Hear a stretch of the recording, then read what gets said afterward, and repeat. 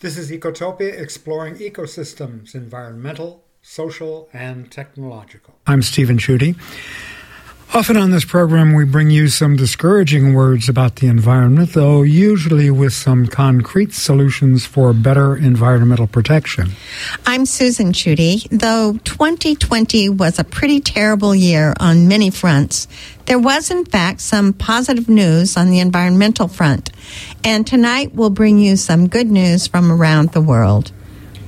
Ecotopia is made possible by the generous contributions of KZFR listeners and by Chico Certified Farmers Markets, featuring 3 markets in Butte County. Year-round Wednesday morning in Chico at the North Valley Plaza, Saturday year-round at 3rd and Wall in downtown Chico, and a seasonal market Tuesday mornings in Paradise. The Chico Certified Farmers Market, connecting farmers and food lovers since 1980. The opinions expressed on Ecotopia do not necessarily express the views of KZFR, its staff, board of directors, volunteers, underwriters, or programmers. So tonight we're going to share some encouraging words about the environment. We don't want to minimize the crises. According to the World Wildlife Foundation, humanity has wiped out 60% of mammals, birds, fish, and reptiles since 1970, leading the world's foremost experts to warn that the annihilation of wildlife is now an emergency that threatens civilization. While that statistic is chilling and heartbreaking, there are some good news stories, and tonight we want to focus on those. So here's some of the good news about endangered species. For example, in Canada, the critically endangered wild marmot has gone from a low count of just 30 wild marmots living in a handful of locations in 2003 to approximately 200 living in colonies across 20 Vancouver Island mountains by 2019. You might ask, what is a marmot? It is a large ground squirrel. It's not something that you would ordinarily think that you want to keep as a pet or even care about, but they're another indicator species, and the fact that they're being restored is encouraging. Through a captive breeding and release program in conjunction with the Toronto and Calgary zoos, habitat restoration and monitoring activities, the Vancouver Island Marmot Recovery Foundation and its partners have seen the Vancouver Island marmot repopulate areas where it was completely extirpated. Despite enduring a harsh climate, challenging conditions, and changing habitat due to the impacts of human activity, the marmots represent a good news story that illustrates the possibility of bringing a species back from the brink of extinction. The last 2 years have resulted in a combined population of more than 100 marmot pups born in the wild. That story came to us from Mother Jones by way of writer Rochelle Baker. The Wisconsin Department of Natural Resources continues to make strides supporting endangered species in 2020. This includes helping threatened turtles, aiding promising field trials for vaccine to save bats from white nose syndrome, and restoring a globally rare bedrock glade in the Baraboo Hills. Reports of endangered bumblebee sightings in 2020 reached record numbers, matching an upward trend of people turning to nature. Drew Feidkirchner, DNR Heritage Conservation Program Director, said, "In a year of unprecedented challenges, our dedicated natural heritage conservation staff, partners, volunteers, and donors doubled down on protecting and restoring Wisconsin's endangered species and state natural areas. The NC staff are responsible for protecting hundreds of rare species and state natural areas. They locate rare species, protect and restore habitats, assist landowners with rare species, and avoid harm to them during development or other activities." And that came from the Wausau Pilot and Review in December 2020, December 22nd. The Associated Press reports that the bald eagle has been removed from the endangered species list in Indiana. it's a good time to be a bald eagle in Indiana, and not a bad time to be a bald eagle in California, where they are not as endangered. But after decades of population decline, the regal bird was recently removed from the state's list of endangered and special concern species due to evidence of successful recovery. Habitat loss and industries such as hat making in the 19th century decimated eagle populations, and by 1897 there were none in Indiana. No eagles were known to have nested there for nearly a century until 1988. The State Department of Natural Resources reintroduced 73 eaglets in the 1980s as part of Indiana's first endangered species restoration project. And the first successful nesting occurred in 1991. Biologists now estimate there are about 300 nesting pairs spread across 84 of Indiana's 92 counties. Chick production rose 11% from 2019 to this year. DNR officials have said the recovery of the bald eagle is one of the greatest conservation success stories in Indiana. The project and ongoing research would not be possible without donations to the Indiana Non-Game Wildlife Fund, the main funding source of all non-game and endangered species research and management. Nationally, bald eagle populations have risen from 417 nesting pairs in 1967 to about 9,700 nesting pairs today in the lower 48 states. And we want to continue with our good news. This is KZFR 90.1 in Chico, and we want to continue with our good news about endangered species. There's a lot of bad news, but tonight we're trying to focus on the good news. A Canadian environmental news agency, the Narwhal, reports that scientists are devoted to saving Western Canada's only endangered tree, the whitebark pine, the first and only tree in Western Canada to be designated an endangered species, and the only coniferous tree in the country with the designation. Facing the combined threats of habitat loss, climate change, and the mountain pine beetle and an invasive fungus called blister rust, these scientists recently hand-harvested hundreds of thousands of pine seeds to bring the tree back from the brink. A story by Andy Corbley in the Good News Network reported in October that the gray wolf has finally been removed from the federal endangered species years. It has been 45 years since one of the most charismatic and persecuted carnivores on Earth was listed under the Endangered Species Act. That's here in the lower 48. Now management of the gray wolf in the lower 48 will be passed to state and tribal governments in what has been one of the ESA's great successes. Indeed, numbers of gray wolves have soared over the past 4 decades, from under 100 refugees hiding out in northeastern Minnesota and Michigan's Upper Peninsula to around 6,000 individuals. Also reported by the Good News Network, the iconic Tasmanian devil has been returned to mainland Australia for the first time in 3,000 years.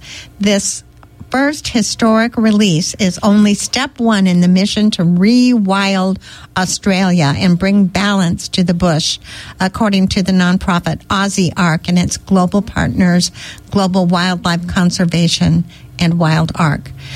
Aussie Ark explained they are committed to returning Australia's ecosystems to that of pre-European settlement, free from introduced feral predators, an island oasis. To date, more than 390 devils have been born and raised at Aussie Ark in a way that fosters natural behavior in the animals, preparing them for release in the wild.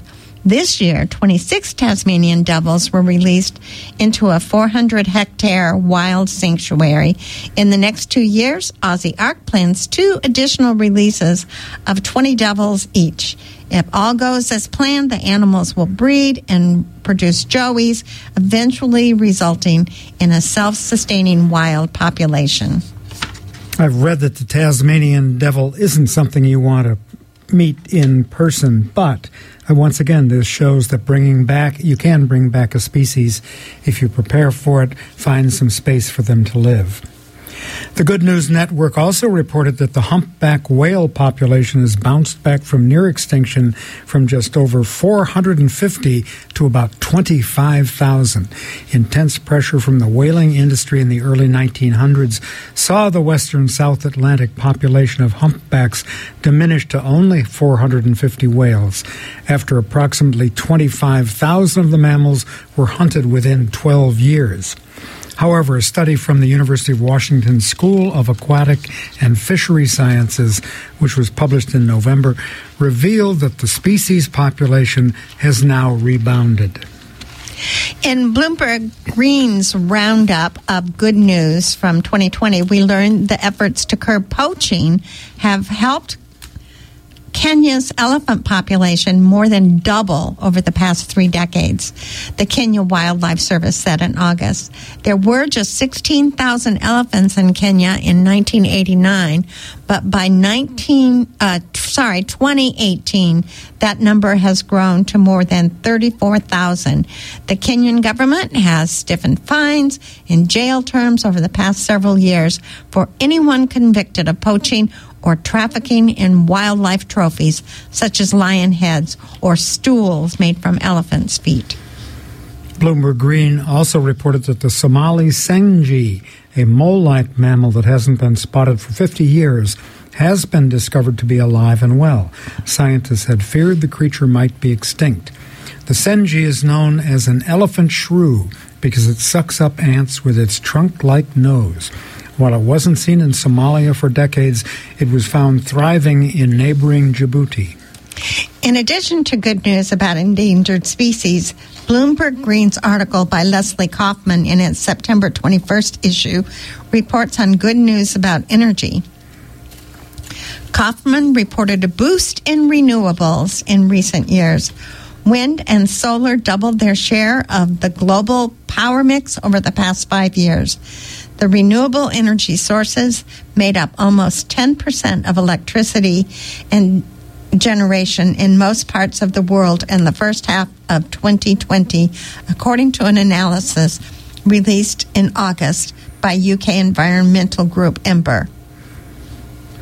Grid operators relied more or less on less expensive renewable energy sources as shutdowns to contain the novel coronavirus reduced demand for power. Also, Australia granted major project status to an ambitious Australian $222 billion, 16 U.S. billion, plan to export power from the world's largest solar farm in the country's northern territory to Singapore and Indonesia via a 3,700-kilometer undersea cable. The project could supply a fifth of Singapore's power needs, helping to reduce the city-state's reliance on natural gas imports. Fossil fuels are no longer considered green by China's central bank. The People's Bank of China will remove utilization of fossil fuel from the list of programs that can be funded by green bonds. The bank had drawn the ire of environmentalists for allowing its sustainable financing tools to fund projects that burn coal but use technology to reduce air pollution. Walmart has cut 230 million metric tons of greenhouse gases out of its supply chain in the past 3 years. The retailer is putting pressure on suppliers to keep the cuts coming by using more clean energy, shifting toward environmentally friendly product design and packaging, cutting emissions from agriculture, and protecting forests. For the first time ever, solar and wind made up the majority of the world's new power generation. Solar additions last year totaled 119 gigawatts, representing 45% of all new capacity, according to research by Bloomberg NEF. Together, solar and wind accounted for more than 2/3 of the additions. That's up from less than a quarter of all new power plants in 2010. Apple Incorporated committed in July to become carbon neutral by 2030. Since the 1.6 trillion company's own electricity needs are already served entirely by renewables, its new climate commitment is about its indirect emissions. The Cupertino, California-based Apple said it will ensure most of its suppliers deploy energy-efficient measures and switch to 100% renewables by the end of the decade. Unilever NV will spend £1 billion, $1.2 billion, to eliminate the use of fossil fuels in the production of its cleaning products by 2030. The company said in September it will replace the petrochemicals found in its detergents and household cleaners with renewable or recycled alternatives. Lyft Corporation said 100% of its trips will be in electric vehicles by the end of 2030. The pledge comes after California regulators released an analysis in December showing that ride-hailing services emit 50% more greenhouse gas per passenger mile than the average car. Lyft now faces the challenge of persuading its drivers to buy EVs. Those bits of good news all come from Bloomberg Green's September 21 issue. There's quite a bit of good news from the Narwhal, a nonprofit Canadian environmental news organization. The founder and editor wrote in December 2020 about the good news stories that the online magazine had published in the previous year, and she chose to highlight 20 of their stories that are guaranteed to bring warmth to your self-isolated hearts. We won't summarize all 20, but you can go to the narwhal.ca 2020, the Narwhal Good News Solution Stories. Here are several we especially liked. Here's one that's relevant to farmers no matter where they live. For many years, farming has been lambasted as being a significant contributor to climate change. The industry has been accused of emitting large amounts of methane from cattle, heavy use of pesticides and fertilizers, stripping the land, and trending toward increasing industrialization on ever larger farming operations. But in recent years, the role of farming in reducing emissions and stewarding the carbon sequestration potential of farmland and rich land across the Canadian prairies has been getting more and more attention. For example, unlike forests, grasslands store carbon underground in the deep root systems of the plants that grow there. By maintaining grasslands for grazing animals, ranches are actually important protectors of an important carbon store. And farmers of cultivated crops are adopting new techniques to retain the carbon storage potential of the land and soil. A study found that 20 to 60% of soil stored in carbon was lost when the land was digged up and turned to cropland. So farmers are coming up with alternative methods. Zero till. Zero till doesn't mean an end to cropping, but it means an change in how it's done. Instead of tilling the soil every year, farmers can opt instead to leave the previous remnants of the previous crop in place. Rather than a freshly cultivated field of exposed dirt, the stubble of the last crop is left in the soil along with its roots, and therefore increasing its carbon storage potential. One of the significant contributors to the climate impact of farming is fertilizer. According to Statistics Canada, some 70% of crop farms apply fertilizer. Estimates vary as to how much of it is lost as runoff, which ends up in the environment. In many cases, as with nitrogen, that would mean it ends up as greenhouse gas. It has been estimated that as much as 20% of nitrogen fertilizer is lost as runoff, which can end up being a significant factor in emissions. Fertilizer Canada advocates for what it calls the 4 R's, referring to fertilizer becoming applied, keeping in mind the right source, the right rate, the right time, the right place. This helps ensure it's used by the crop and not lost as runoff. Research in Canada has estimated that greenhouse gas emissions from nitrogen fertilizer can be reduced by 15 to 25% when 4R product protocols are followed. And finally, there's a food additive that can reduce methane emissions from cows by between 17 and 70%, depending on the exact diet. Methane is a potent greenhouse gas, and it's like Beano for cattle, says one rancher. Narwhal reports more good news from Canada. The Seal River is Manitoba's only major waterway that hasn't been dammed, and 5 Indigenous communities have banded together to keep it that way by establishing a 50,000 square kilometer protected area that's about the size of Nova Scotia. Despite decades of protests, petitions, and campaigns, only 2.7% of BC's, British Columbia's, original high productivity old growth forest remains, and more than 3/4 of that small fraction is slated to be logged. First Nations leaders, conservationists, and scientists, and several politicians have put forward a new plan to finance old growth forest protection in the upcoming BC and federal budgets in the economic recovery plans. The Cree Nation is fighting to save Broadback Forest. This 1.3 million hectare forest in Quebec has never been logged or known the incursion of roads. It's also one of the most carbon-dense places on the planet, holding twice as much carbon as the Amazon per hectare. But community members fear the loggers are coming and have been asking the province to introduce new protections. Some of those new protections came in just this month, and the community is committed to fighting for even more. The Wet'suwet'en First Nation and others voluntarily closed their food fishery or limited the catch of declining sockeye salmon for 2 decades to help rebuild the populations.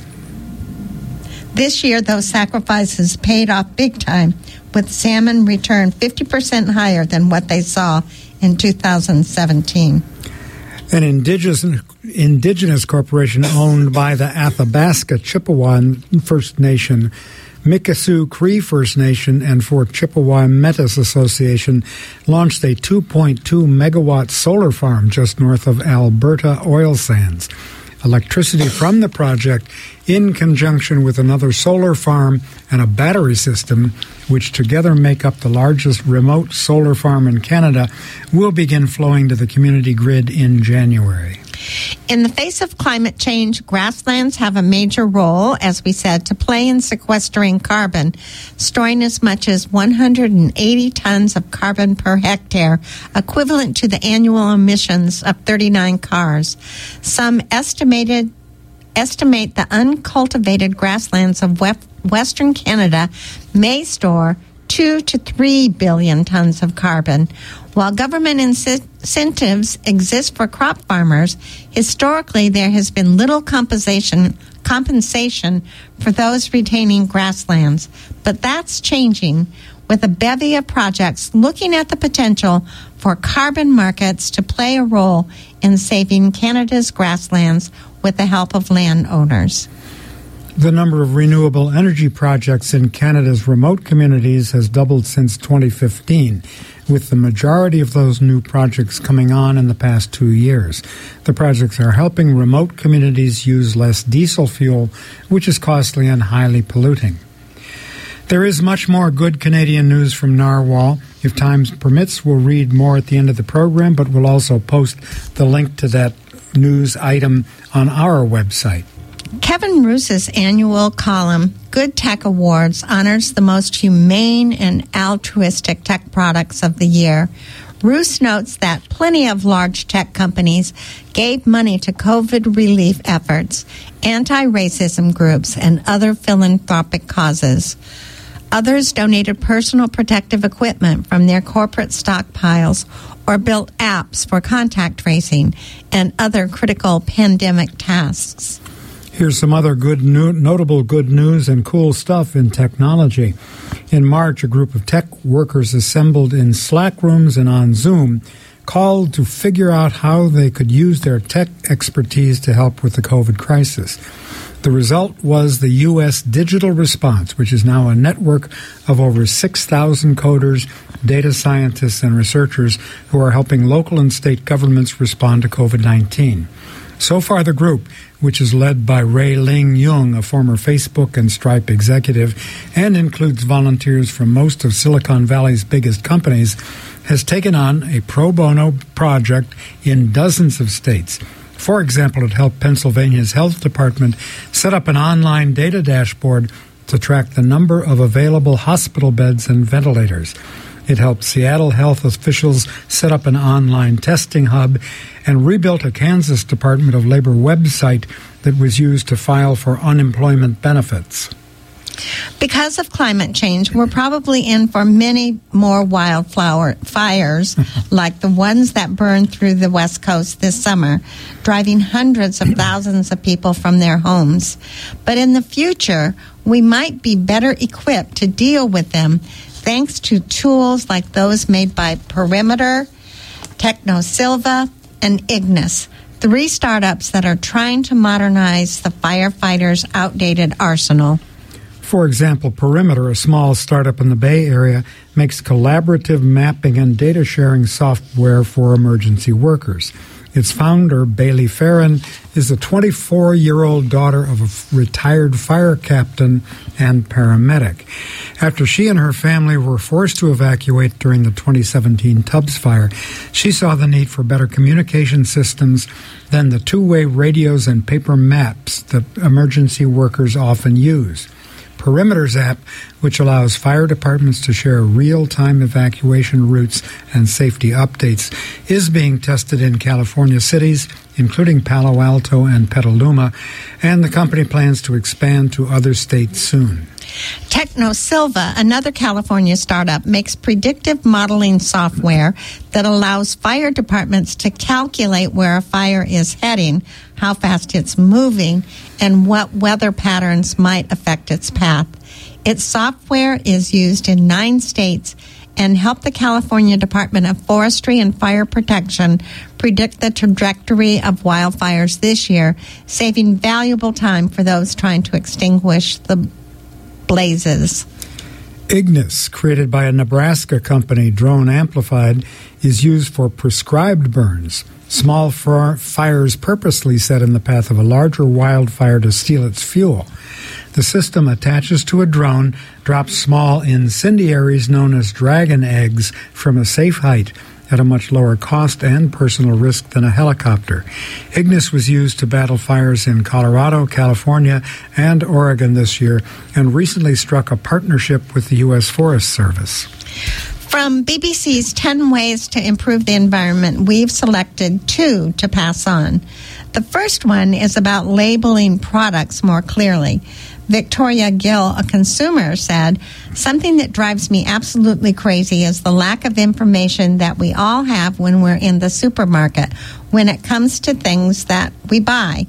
If we labeled that food, it would be easier for all of us to do the right thing." The BBC notes that food comes from all over the world. Everything that we buy has an impact on the planet in terms of how it's produced, where it's grown, and what's been used to grow it. If we labeled that food, if there were rules that meant that the food and those products had to be labeled to say how much carbon had been produced as they were manufactured, grown, made, and transported, we could make better informed decisions, and it would be easier for us to do the right thing. And here's a story where a young person read the label carefully. Olivia Chapin is a Girl Scout in Tennessee. She earned a badge for selling more than 600 boxes of cookies. She had spotted palm oil as an ingredient on the back of one of her packages and was at first relieved to see a green tree logo next to the words Certified Sustainable. She assumed that meant her Thin Mints and tagalongs weren't harming rainforests. And she assumed they weren't harming orangutans or those harvesting the orange-red palm fruit. But later, this whip-smart 11-year-old saw the word mixed in all caps on the label, turned to the internet, quickly learning that it meant exactly what she feared. Sustainable palm oil had been blended with oil from unsustainable sources. To her, that meant the cookies she was peddling were tainted. Now, 14 years old, Olivia has fired letters off to the head of the Girl Scouts of the USA, demanding answers about how the palm oil is sourced for the organization's cookies. She started an online petition to get it removed, and she and some other members of Troop 543 have stopped selling them. The Girl Scouts did not respond to repeated requests for comment before Associated Press published its finding Tuesday.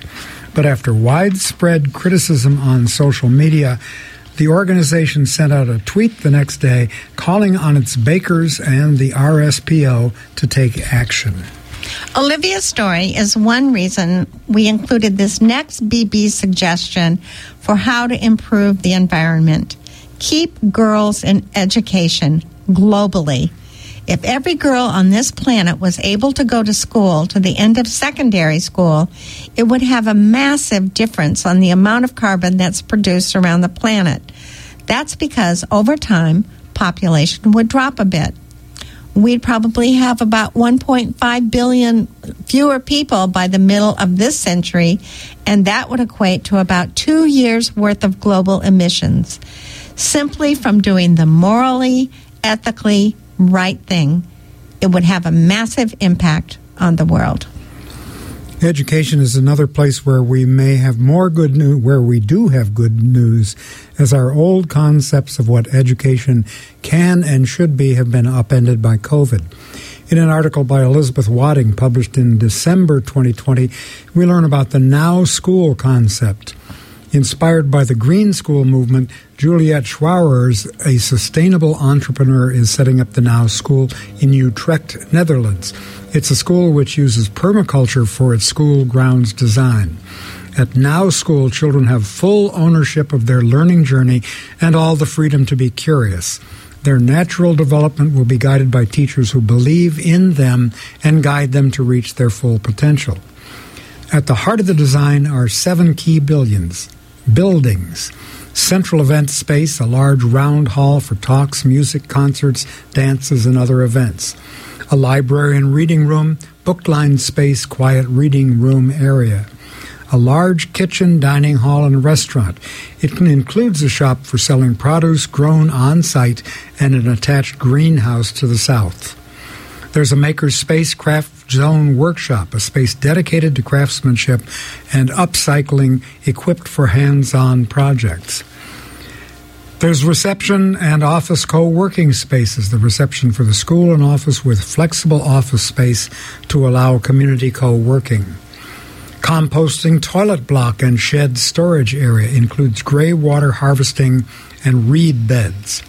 There's a bike shed. There's a biofuel plant to produce fuel for a bus for school excursions. And there are also food production gardens, wildlife and wild spaces, and a forest garden, plus a livestock area where chickens and, in the future, other livestock can be kept. This vision of school breaks with an ancient, outdated notions of what learning and education can and should be. Not the accumulation of rote facts and knowledge, but the exploration of ideas and experiences that allow kids to participate in the world, their knowledge growing from their direct engagement, as well as reading, writing, viewing, and listening. Listening to sources they choose because they care. That's the school we'd like to be in, and we have to acknowledge that there are many of the kinds of spaces described here are already extant in Chicoland. Back in July, Dutch automotive company Lightyear introduced the world's first long-range solar car, the 4-passenger all-electric vehicle called Lightyear 1. The prototype had already sold 100 orders to be filled in 2021 after it was presented to the select audience of investors, customers, partners, and press in the Netherlands over the summer. The Lightyear team of international engineers, some coming from Ferrari and Tesla, say they now believe it to be a historic turning point in the fight against global CO2 emissions. Unfortunately, this news release didn't say how far it goes, but we're guessing it goes a lot farther than the 200 limit common to U.S. electric vehicles. But it doesn't matter. It's solar powered. That's all we need.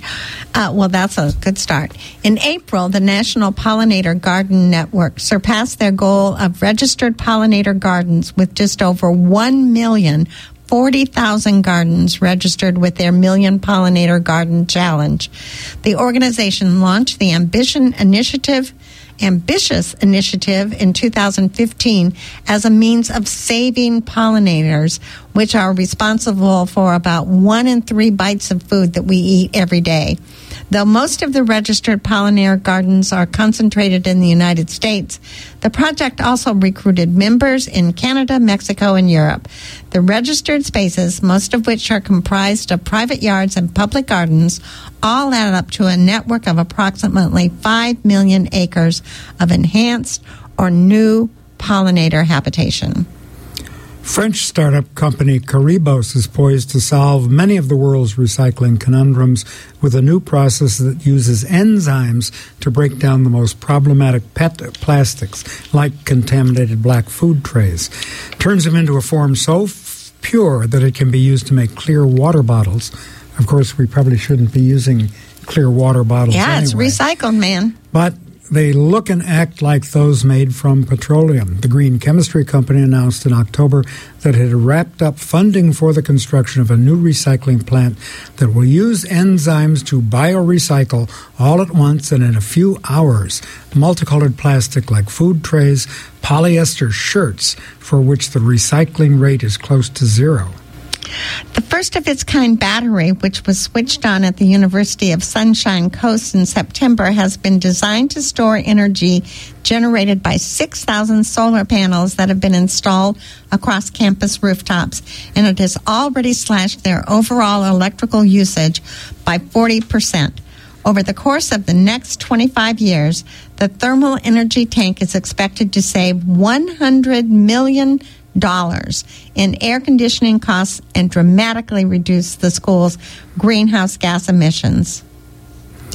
Researchers have created a first-of-its-kind roadmap for saving Earth from climate change years before 2050. The study, which was published back in April, was the first of its kind to outline a cost-effective international strategy to keep the planet's carbon emissions at 1.5 degrees Celsius. Not only that, it was the first study of its kind to suggest a global strategy that does not involve carbon capture technology. The global energy system, based on 100% renewable energy, power, heat, transport, and desalination sectors, was conducted by the La Parental University of Technology and the Energy Watch Group from Germany. A Cameroon man used wasted plastic bottles to build canoes for fishermen in need, bringing first recycling system to the nation. An innovative young man from Cameroon has been cleaning up pollution in his city by turning plastic bottles into boats. Ismail Essom Obuni was first inspired to build his eco-boats as a student back in 2011. After his boats proved successful, he invested all of his money into launching the non-profit Nadiba in Nature, a charity dedicated to collecting plastic waste from around the region and turning it into boats for ecotourism and fishermen in need. Thanks to the success of the recycling venture, the Cameroonian organization was this year able to install the nation's first ever eco-bin for collecting, sorting, and recycling waste materials. So we know that 2020 was the worst year in recent memory. We assume 2021 will be better, but clearly these stories that we've recited to you tonight show that even in 2020, a lot of good people were doing a lot of good things. As we say about saving the earth, the potential is there. A lot of the technology is there. It's a question of whether we have the will to put it into action. You've been listening to Ecotopia on KZFR 90.1 Chico, exploring ecosystems, environmental, social, and technological.